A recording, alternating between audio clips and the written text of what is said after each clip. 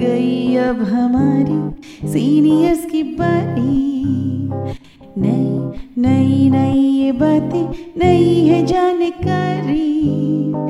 आ गई अब हमारी सीनियर्स की बारी।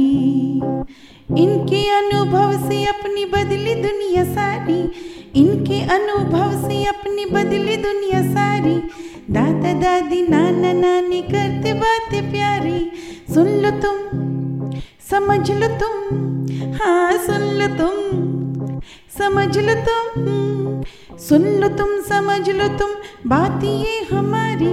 खुश रखोगे इनको तो होगी खुशी तुम्हारी। नई बात है ये देखो नई जानकारी। आ गई अब हमारी सीनियर्स की बारी। कभी सोचा है आपने, हमारे देश में कितने सारे रीति रिवाज हैं, कितनी सारी ऐसी चीजें हैं जो हम सदियों से करते आ रहे हैं, पर आखिर क्यों? थोड़ा गहराई से सोचेंगे तो आपको पता चलेगा कि इन सब के पीछे कितने सारे साइंटिफिक फैक्ट हैं जो जुड़े हुए हैं। आइए कुछ पल बैठते हैं बुजुर्गों की छांव में, जो देखी है उनकी आंखों ने जिंदगी के ढेरों अनुभव। उन अनुभवों से अनुभव हम आज लेते हैं। नमस्कार दोस्तों, आप सबका स्वागत है विज्ञान प्रसार विज्ञान और प्रौद्योगिकी विभाग, भारत सरकार एवं अलगप्पा विश्वविद्यालय कराईकुटू तमिलनाडु के संयुक्त तत्वाधान में वरिष्ठ नागरिकों द्वारा प्रस्तुत एक खास कार्यक्रम श्रृंखला अनुभव में, जिसे आकार दिया है डॉक्टर आर श्रीधर ने और मार्गदर्शन कर रही हैं कार्यक्रम की मेंटोर पूजा मुरादा। साथ ही निर्माता हैं चित्रा शर्मा और जमशेद खान, और जिसे आप सुन पा रहे हैं सामुदायिक रेडियो 90.8 FM 24 पर। और मैं हूँ आरजे सनी। दोस्तों, आज भी हम नदियों को पूजते हैं, नदियों के प्रति हमारी आस्थाएं हैं, और अगर विज्ञान की दृष्टि से देखें तो नदियाँ जीवनदायिनी कही जाती हैं। जिस क्षेत्र में नदी होती है वहाँ हरियाली, पेड़ पौधे, खेती, खुशहाली और उद्योग धंधों का वातावरण रहता है। पर क्या आपने सोचा कि हमारे पूर्वजों ने नदियों के महत्व को बनाए रखने के लिए कितनी सारी ऐसी रीति रिवाज, कितने सारे ऐसे चलन जो हमें विरासत में दिए, जिन्हें आज भी हम करते आ रहे हैं, बट शायद हमें ये नहीं पता कि उनकी जो इम्पोर्टेंस है वो शायद इसलिए है ताकि हम अपने वातावरण को, अपने उन संपदाओं को समझें जिनकी वजह से हमारा ये जीवन चल रहा है।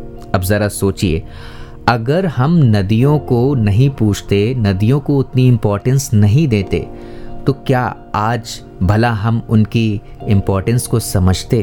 क्योंकि अक्सर कहा जाता है कि जिस चीज़ से हमारी आस्था जुड़ी होती है हम उसकी देखरेख, उसकी केयर करते हैं, और शायद यही वजह रही है। वैसे दोस्तों, अब तक तो आप समझ ही चुके होंगे कि आज के अनुभव कार्यक्रम की इस कड़ी में किस विषय पर वार्ता होने वाली है। आपको बता दूं दोस्तों कि आज के हमारे अनुभव कार्यक्रम की इस कड़ी में हमारे senior citizen professor Poonam Singhvi ji नदी परिक्रमा के विषय पर बात करेंगे, और इस विषय पर बात करते हुए बताएंगे कि नदियों की क्या इम्पोर्टेंस है और नदियों का होना हमारे जीवन के लिए कितना जरूरी है। तो आइए दोस्तों, बढ़ते हैं आज के कार्यक्रम की ओर। नमस्ते मित्रों, मैं प्रोफेसर पूनम सिंघवी आशियाना उत्सव लवासा से FM 24 भिवाड़ी के अनुभव इस कार्यक्रम के अंतर्गत आप सबका फिर से एक बार स्वागत करता हूँ। मित्रों, मैं आज आपसे एक बड़े अलग दिलचस्प विषय पर बातचीत करने वाला हूँ। इस विषय का नाम है नदी परिक्रमा। यस, नदी परिक्रमा। भारत में नदी परिक्रमा यह एक बहुत ही प्राचीन संकल्पना है।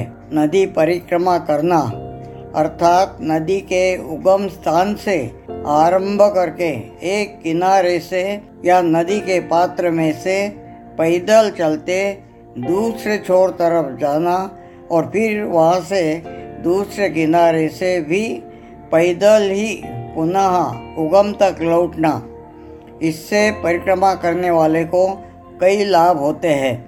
नए नए लोगों से परिचय, नदी परिसर का लोक जीवन, इतिहास, भूगोल तथा वातावरण, पर्यावरण आदि की परिपूर्ण जानकारी, इससे ज्ञान वृद्धि आदि बहुमुखी व्यक्तित्व करने के लिए और जीवन के प्रति दृष्टिकोण बेहतर बनाने में भी मदद मिलती थी। पहले के समय में मित्रों, अधिकतर छोटी बड़ी बस्तियां अपने गांव, शहर आदि नदी के किनारे बसते थे। इसका कारण था पानी की उपलब्धता, अर्थात जीवन। जहाँ पानी व शुद्ध हवा, यदि नदी काफ़ी बड़ी हो तो उसमें जल यात्रा भी संभव थी और रोटी, कपड़ा, मकान जैसी मूलभूत ज़रूरतें, बुनियादी ज़रूरतें पूरी करने वाली सुविधाएं भी होती थी। नदियों की इस महत्वपूर्ण भूमिका के कारण ही शायद इतिहासकालीन प्रसिद्ध समृद्ध प्राचीन संस्कृतियों में नाम उन नदियों से लिए गए, जैसे सिंधु संस्कृति, नाइल संस्कृति, मिसिसिपी संस्कृति आदि। तब जनजीवन धर्माधिष्ठित हुआ करता था। विभिन्न धर्मों का प्रचार प्रसार नदियों के परिसरों में होता था। इसलिए गांव, शहरों के साथ साथ कई मंदिरों आदि धर्मस्थलों का निर्माण एवं विकास नदियों के किनारे हुआ है। अतः नदी परिक्रमा करने का एक प्रमुख उद्देश्य तीर्थ यात्रा भी था। कई इतिहासकारों ने ऐसी नदी परिक्रमा एवं तीर्थ यात्रा के दौरान ही अपने महत्वपूर्ण निष्कर्ष दर्ज किए हैं, अपनी किताबें लिखी है। इसीलिए अपने इतिहास, भूगोल एवं तत्कालीन समाज जीवन के बारे में जानना है तो ऐसी परिक्रमा करना, साथ ही इतिहासकारों द्वारा दर्ज विशेष बातों का अध्ययन करना आवश्यक हो जाता है। साधारणतः साधु संत, भक्तगण या वरिष्ठ जन ऐसी परिक्रमा किया करते थे। नदी परिक्रमा के लिए भारतवर्ष में गंगा, नर्मदा, गोदावरी ये नदियाँ महत्वपूर्ण मानी जाती थी। आज बड़ी संख्या में उपलब्ध अच्छी की सड़कें तथा जलद आवागमन साधनों के चलते पैदल परिक्रमा का प्रमाण मामूली या शून्यवत रह गया है। हेलीपैड, विद्युत चक्र, आधुनिक मोटर कार आदि की मदद से ऊंचे ऊंचे पहाड़ों पर बने मंदिरों तक भी आसानी से जा सकता है। तो फिर भगवान के दर्शन के लिए पैदल तीर्थ यात्रा के झंझट में भला कोई क्यों पड़े। साहसप्रिय युवक नदियों की अपेक्षा दुर्ग, किले या ऊंचे पर्वतों की ओर अधिक आकर्षित होते हैं। निसर्ग प्रेमियों का प्रकृति प्रेम पर्याप्त सुविधाओं से सुसज्ज अभयारण्यों तक ही सीमित रह गया है। इन सभी कारणों से नदी परिक्रमा का प्रचलन भले ही कम हुआ हो, पर उसका महत्व मित्रों रत्ती भर भी कम नहीं हुआ है, बल्कि आज की स्थितियों में यह और भी आवश्यक हो गया है कि स्कूली छात्रों से लेकर युवा वर्ग या यथासंभव बुजुर्ग भी विभिन्न ऋतुओं में समय समय पर कम से कम अपनी परिसर की छोटी बड़ी नदियों की परिक्रमा अवश्य करते रहे। यह क्यों आवश्यक है?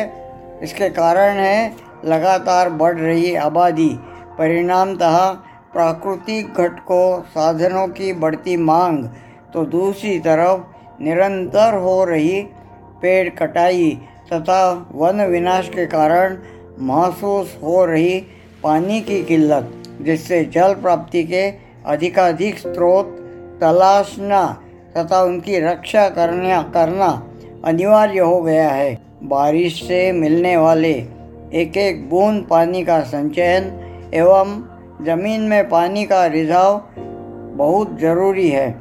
इसके लिए अपने परिसर की प्राकृतिक साधन संपदा की तलाश एवं रक्षा करना पर्याप्त हो गया है। यह तब संभव होगा दोस्तों, जब हमें अपने परिसर की परिपूर्ण जानकारी हो। ऐसी जानकारी प्राप्त करने का सबसे बड़ा आसान और प्रभावी तरीका है अपने परिसर की नदियाँ, तालाब तथा बहते नालों की परिक्रमा।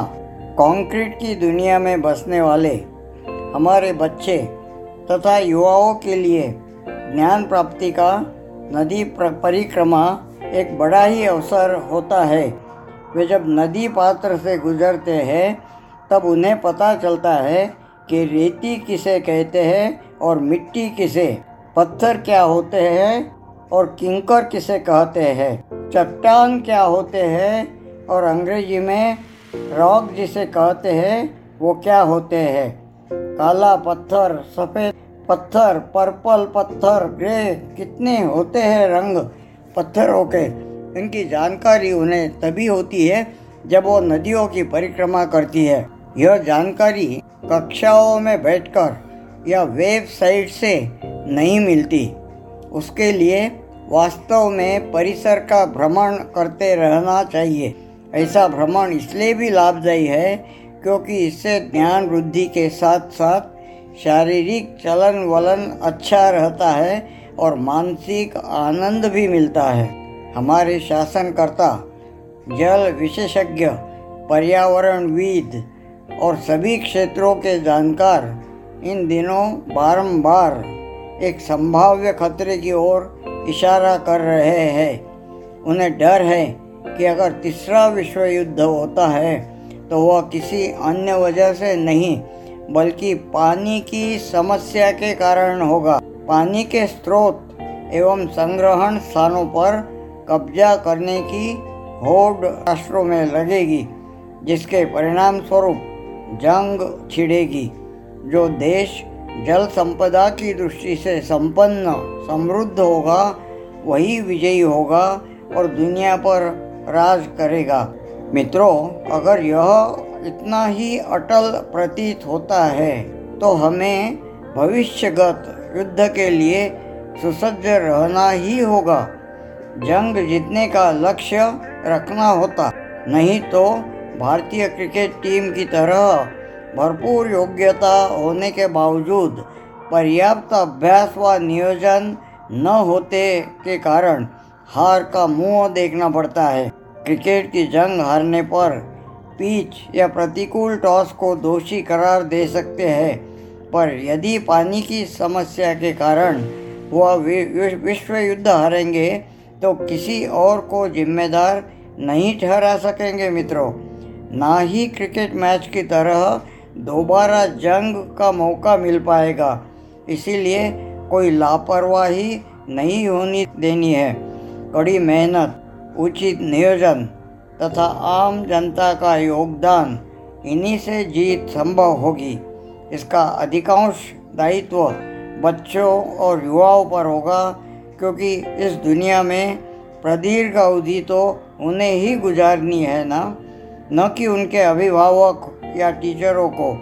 उनकी सहायता, मार्गदर्शन अवश्य ही लेना है, तथापि उन पर पूरी तरह निर्भर रहना गलत होगा। हमारा भविष्य दोस्तों हमें ही संवारना है। हमारे सामने कोई आदर्श नहीं, प्रेरणादायी कुछ रहा ही नहीं, आदि बहानेबाजी नहीं चलेगी। देखोगे तो दिखेगा, ढूंढोगे तो पाओगे, निकल पड़ो तो राह मिलेगी। इतिहास अपने आप नहीं बनता, ना एक दिन में और ना ही किसी एक व्यक्ति या एक घटना के सहारे। वह रचाया जाता है निरंतर अथक प्रयासों से, कईयों के सहभाग तथा योगदान से। इतिहास के रचनाकार होने की चाह रखने वालों को केवल उज्जवल अतीत में खोए नहीं रहना है, बल्कि अतीत से प्रेरणा लेते हुए वर्तमान के कई सजग रहकर और भविष्य के उचित नियोजन के सहारे ही इतिहास बनता संवरता है। दुर्ग किलों की मरम्मत देखभाल जरूरी है ही, पर अपनी नदियाँ, तालाब आदि की देखभाल एवं रक्षा भी परम आवश्यक है। भविष्य की जंग वन एवं जल संपदा के बलबूते पर ही जीती जाएगी। अतः दोनों की रक्षा, संवर्धन और वृद्धि निरंतर करते रहना होगा। विध्वंस, प्रदूषण से उन्हें बचाना होगा। मित्रों, स्वतंत्रता के बाद पहले 60 वर्षों तक हमने अपनी नदियाँ का उपयोग सर्जन कार्यों के लिए करने के बजाय अलग अलग प्रकार के उत्सर्जनों के लिए ही ज़्यादा किया है।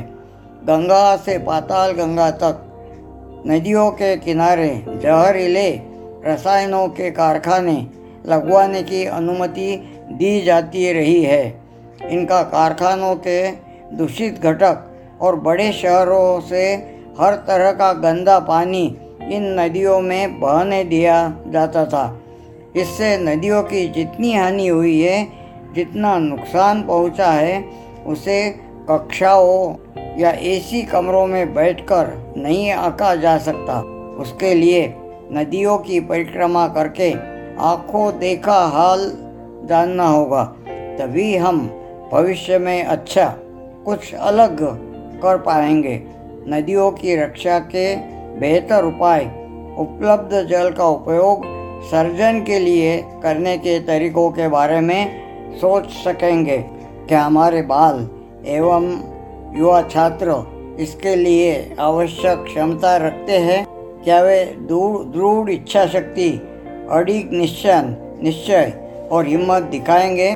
यह एक आनंददायी बात है कि आज की केंद्र सरकार ने हमारी नदियों का यह महत्व जाना है।